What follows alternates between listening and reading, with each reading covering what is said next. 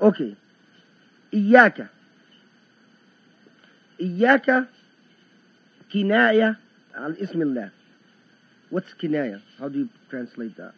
Not an analogy, but it basically means something that stands symbolically in place of something else. Kinaya عن اسم الله. So إياك means you, basically. نعبد. إياك نعبد وإياك نستعين. What we're going to talk about particularly is نعبد. نعبد.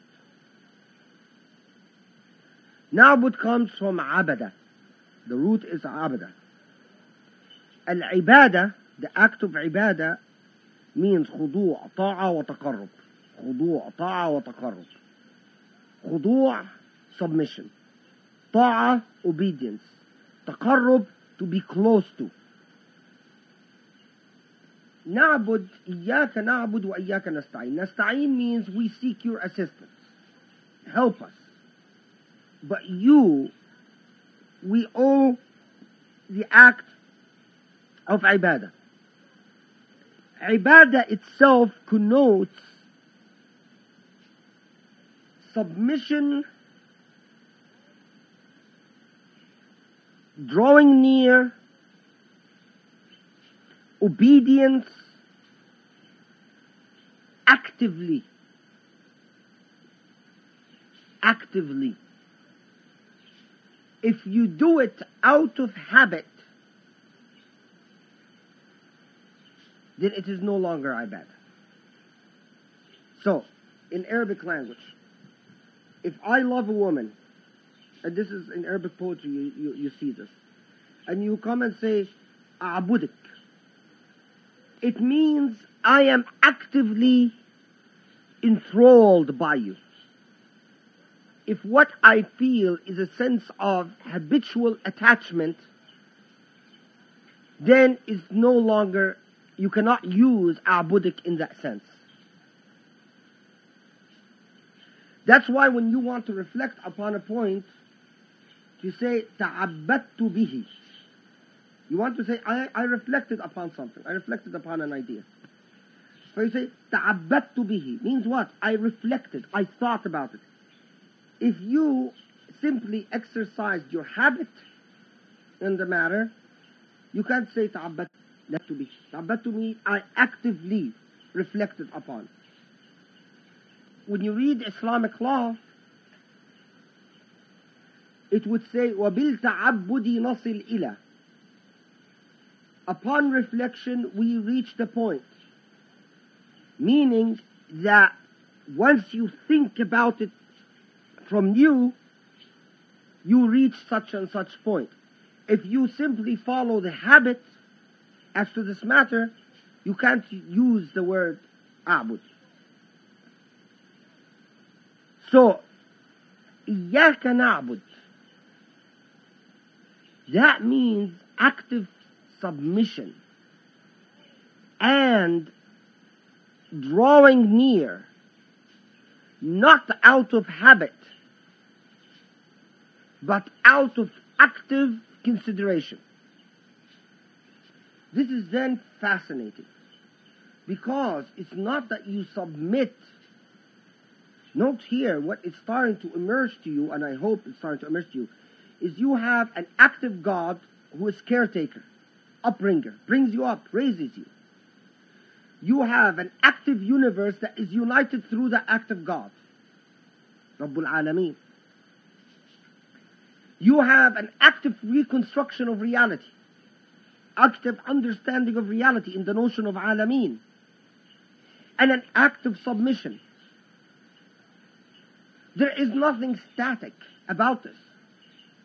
Nothing static about the Fatiha. It does not connote a mundane static state of events. It should not be read in the same in the boring tone that it's usually read in. It is actually connoting something active, combusting, exploding with energy. It's obvious, that point is obvious when you say nasta'in, assist. I implore your assistance. Can you implore someone's assistance out of habit? You can't. It's no longer asking for assistance. If I, as a matter of habit, send you a note every month asking your help, it's nothing. It's not i'ana anymore. Nasta'in, even the verb form used is active. It's active tone. It's as if we continuously seek the assistance. Note here, this is an interesting point. Every time salah is mentioned in the Quran, salah is what? We call salah what? Ibadah, right? Worship. Every time salah is mentioned in the Quran, it is mentioned in an active role. إن الصلاة تنهى عن الفحشاء والمنكر. تنهى عن الفحشاء والمنكر. Forbids the corrupt and evil. إن الإنسان خلق هلوعا إذا مسه الشر جزوعا وإذا مسه الخير منوعا إلا المصلين. Active voice again. Human being has been created despairing. If he's touched by good, إذا مسه الخير منوعا, he doesn't want to give. إذا مسه الخير منوعا وإذا مسه الشر جزوعا, panics if evil befall him, except those who pray. Every time salah, and you go check it in the Quran, every time salah is mentioned, it is mentioned in an active role. Either forbidding something, preventing something, doing something. Salah is never mentioned in a non-active verb form. Grammatically, you will always find salah mentioned in the Quran in an active verb form. As an active force and an active, using active verb forms in an active verb form sentence structure. Now you couple this with the idea of na'bud as not an act of habit, but an act of active submission. And that's why ata'abbadu bih means I think about it, I reflect on it. Then it strikes you. Worship cannot be out of habit. Prayer cannot connote an act of passive repetition. That's why الَّذِينَ هُمْ عَنْ صَلَاتِهِمْ سَاهُونَ. Sahun, forgetful. Forgetful connotes an act of inactivity. In other words, you just don't think about something. So prayer is constantly, actively doing something. The very act of worship is not out of habit. Now, bring this back again. Bring this back to the notion of that most of those who believe out of habit. Not out of iman. That you believe, most of those who believe out of habit. Because they grew up as such. Now, if they believe out of habit, then the alameen is not reoriented in their soul according to criteria that Allah imposes on you or Allah gives you, but according to criteria that are irrelevant, but are more in allegiance to the habit. That's very interesting. In other words, then your orientation of reality is not according to the criteria that Allah gives you, but according to the criteria of the habit which you grew up in. Again, if fully understood, things start shifting completely around you. Your world should be altering. The Prophet is reported to have said, "Man lam tanhahu salatuhu anil fahsha'i wal munkar izdada min Allahi bu'dan." That's quite fascinating. And this hadith is quite solid in terms of transmission. Man lam tanhahu salatuhu anil fahsha'i wal munkar ازداد من الله بعدا. That whose prayer does not prevent him or her from fahsha and munkar, corruption and wrongdoing, drifts further away from Allah. It is not that he disobeys Allah, it's that he drifts further away from Allah. Because here, prayer and ibadah is not an active force, it's not an active element. It is passive. When it's passive, it's out of habit. A person is praying, but committing acts of corruption or sin. And we're not talking fahsha and munkar. It's not small sins like, small sins that human beings commit. But it is the major sins. And you do find Muslims like that, by the way. The Conference of the Books, the latest issue, is about like that. You will find Muslims who pray and pray 5 times a day and do the strangest things in the world. Like having sexual relations that they're not supposed to have and things like that. I mean, you find this in the United States all over the place. They commit the fahsha and munkar despite of their prayer. So then, their prayer is out of habit, not out of any sense of conviction. Then why is it that this fact brings them further away from God? Why isn't it such simply a neutralizing effect? Why is it that it brings them away further from God? Because the hadith says, ازداد من الله بعدا. It's as if continuing to pray takes them away from God further. Because they are constructing reality, constructing al-alameen. They are constructing it on rotten premises.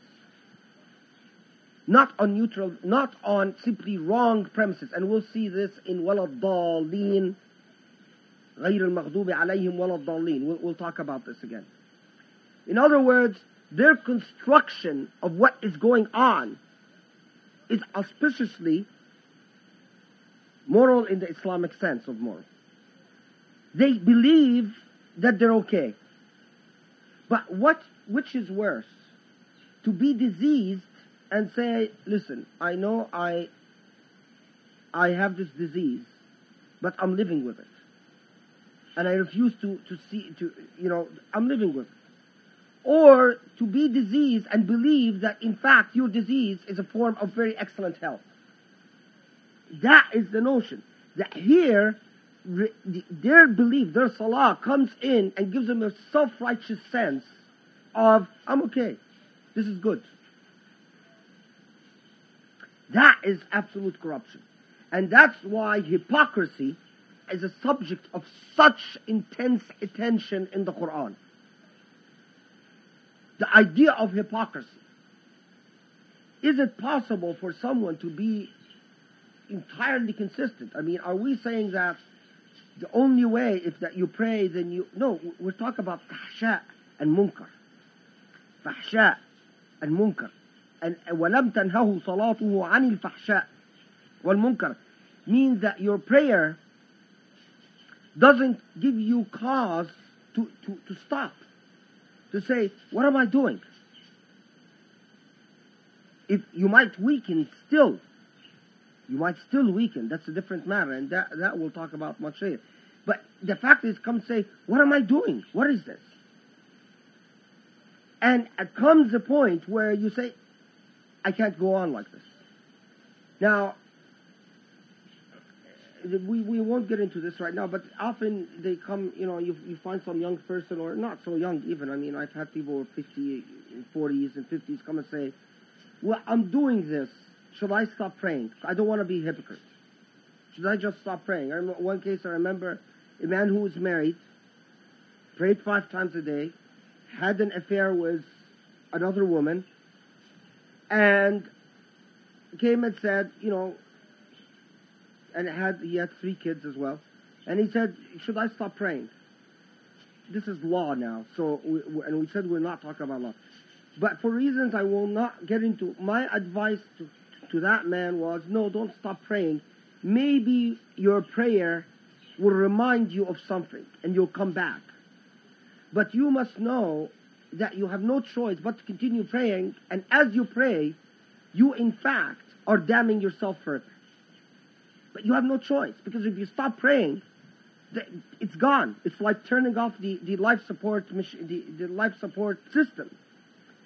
But as you pray, you're doubling your amount of sins with untold frequency. Anyway, then إياك نعبد وإياك نستعين. The important idea, the na'bud is active. And please, as we said, these halaqas are offered primarily for self-reflection and self-jihad and self-purification. So we should all really reflect upon the implications of all of this in an active fashion. اهدنا الصراط المستقيم. اهدنا comes from the word hada. Hada connotes the notion or the idea of being granted as if in a moment, as if finding something. When you find something, what happens? There is a moment in time where you find it. Can you find something where in a moment you don't find it? You find it. In a moment you find it.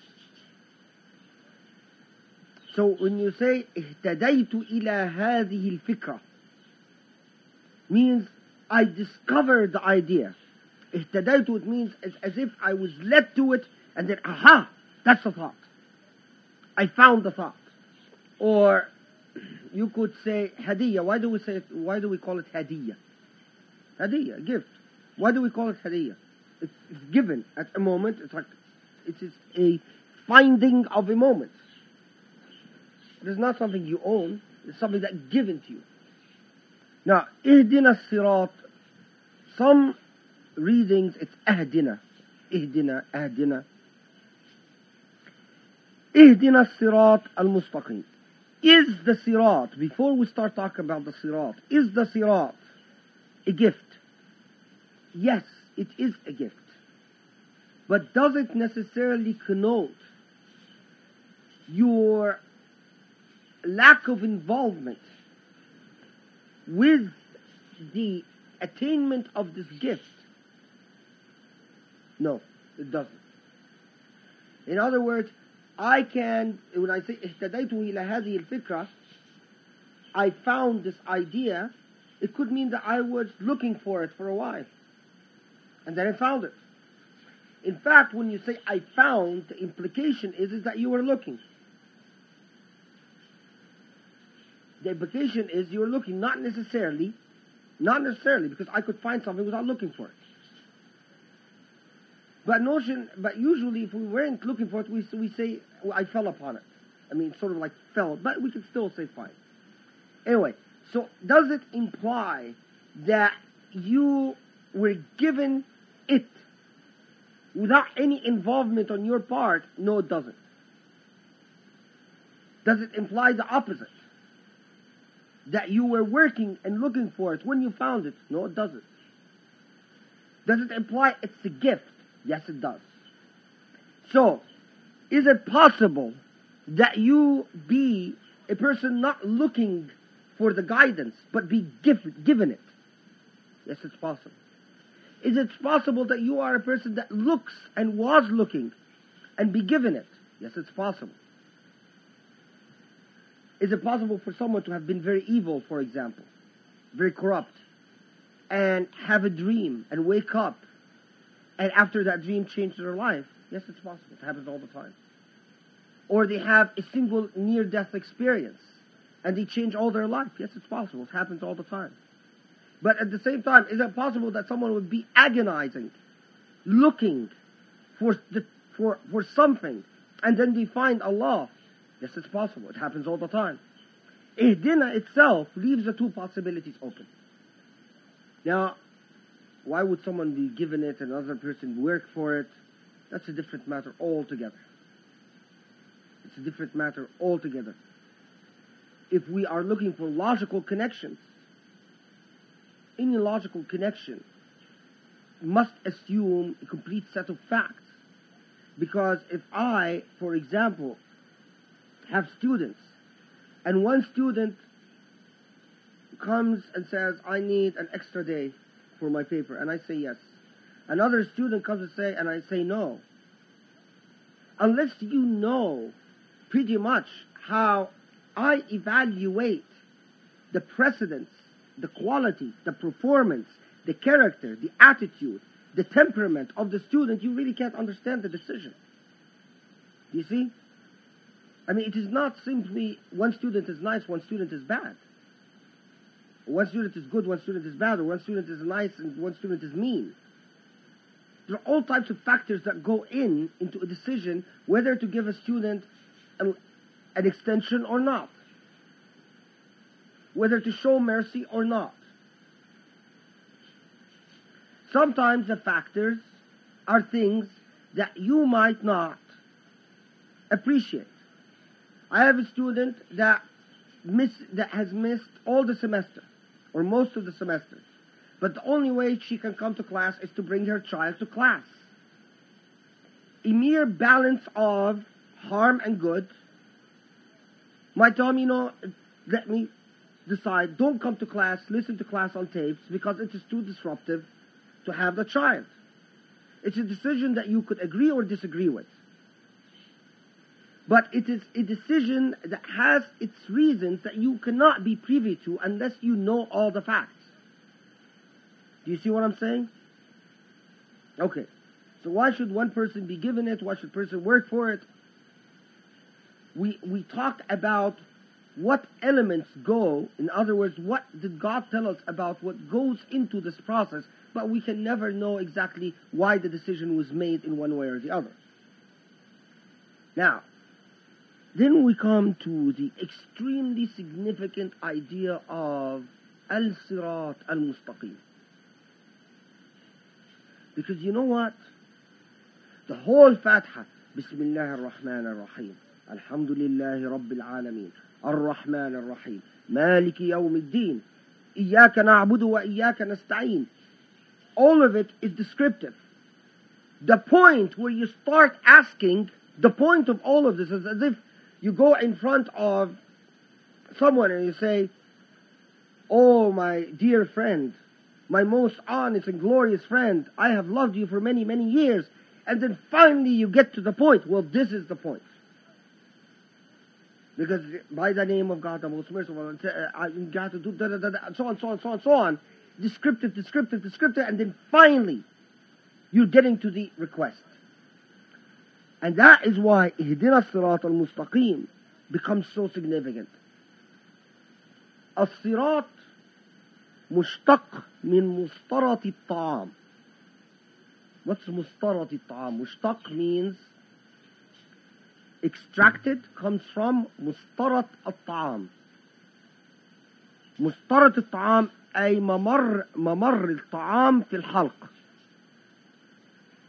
So, as-sirat is extracted from a word used by Arabs called mustaraq at-ta'am, the passage for food.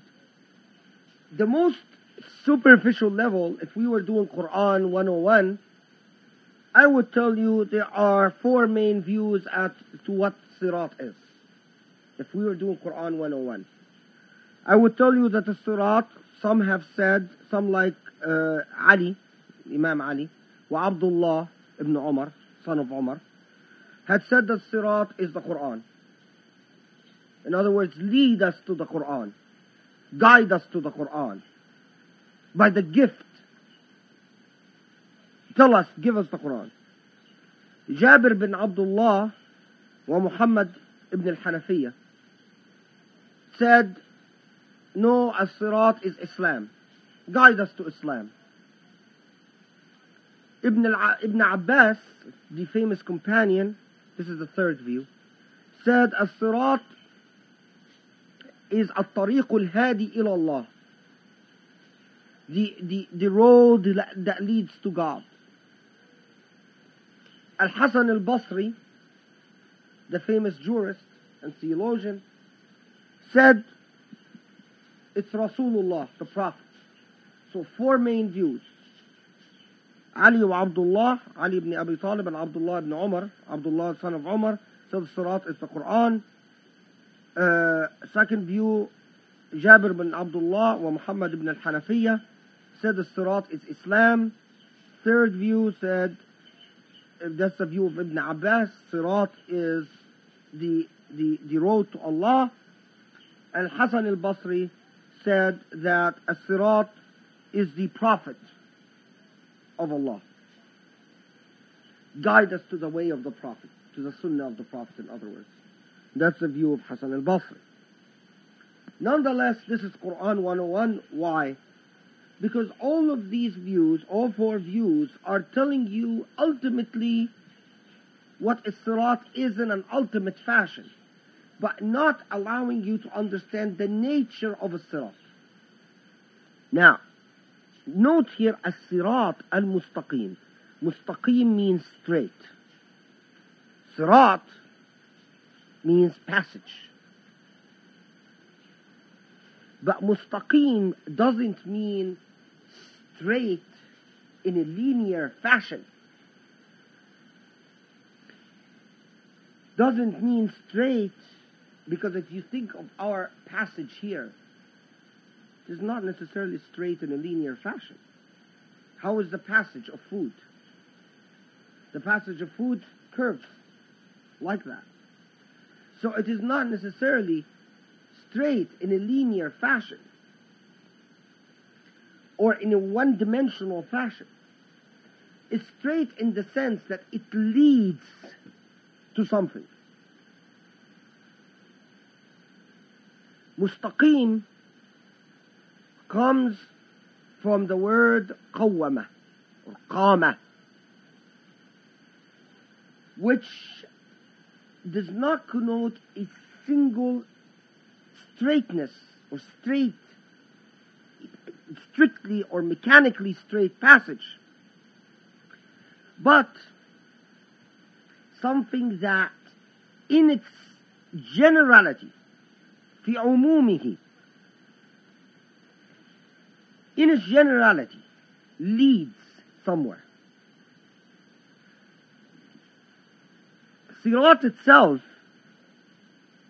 which we said from mustarat al-ta'am, note when we say mustarat al-ta'am, the passage that food takes into the stomach, that passage itself first goes through the lips, which clench, then the teeth, which grind, then the tongue, which directs, then the muscles of, what do you call these muscles in English? The ones that actually do the swallowing, the initial swallowing. Anyway, these early muscles which then starts pushing the food. The passage itself does not need to be smooth, but could be actually quite wavy, for a lack of a better term. I mean, they could be quite wavy with all types of other elements such as saliva and so on and so forth. So, does the sirat means that it leads somewhere, but does the sirat itself need to be smooth sailing? No. No. In fact, the sirat could be quite bumpy. In other words, you could have a road that's going to take you to where you want to go, but the road is bumpy. It's sirat and it's mustaqim. The bumpiness, there's a variety of reasons for this, are the trials and errors. How do we know this? Because the Quran, Allah tells you that no one will reach the ultimate purpose of Allah without being tested. No one. أَحَسِبْتُمْ أَن تَقُولُوا آمَنَّا. Do you think you will be left to say we believe without testing you? Then these tests are part of the passage. The bumpiness of the road are a part of the trip you're going to take. Very much like if you can imagine yourself a particle of food. I mean, and for some reason this particle of food maintains consciousness. And you make the trip from the mouth, from the lips, down to the stomach. Do you think your assessment of that trip is going to be, oh, it was so smooth? Your assessment is going to be, yeah, I was directed towards the goal, but it was quite bumpy. I went through teeth, I went through tongues, I went through muscles doing things, and, So, often nowadays, Muslim, you find this rather bizarre idea that the straight path is a path of vegetative stability. Sort of being brain dead stability. You sort of go on cruise. The straight path is devoid of tensions, devoid of bumpiness and ups and downs. Far from it. Mustarat al-ta'am in itself tells you what the nature of the word is. The nature of the word is this bumpiness that you're going to go through. Again, imagine yourself a particle of food. Your assessment is not going to be, this was a smooth sailing or an easy ride. It was quite a bumpy ride. I ended up somewhere, but it was bumpy. Consequently, the mustarat or the sirat is to be expected to be trying, to be full of tests, full of mihan. Mihan means calamities or points of true tests, and full of these ups and downs. But what you are asking for is that it would be mustaqim, that it would lead you somewhere at the end. Because you could be bumping up and down, and then go off somewhere to the side. Right? Does it mean that the path is always in the exact same steps? This would be as insane as saying every particle of food that goes down your throat goes down in exactly the same way. You know as well as I do that sometimes you swallow something and you feel that it hurts.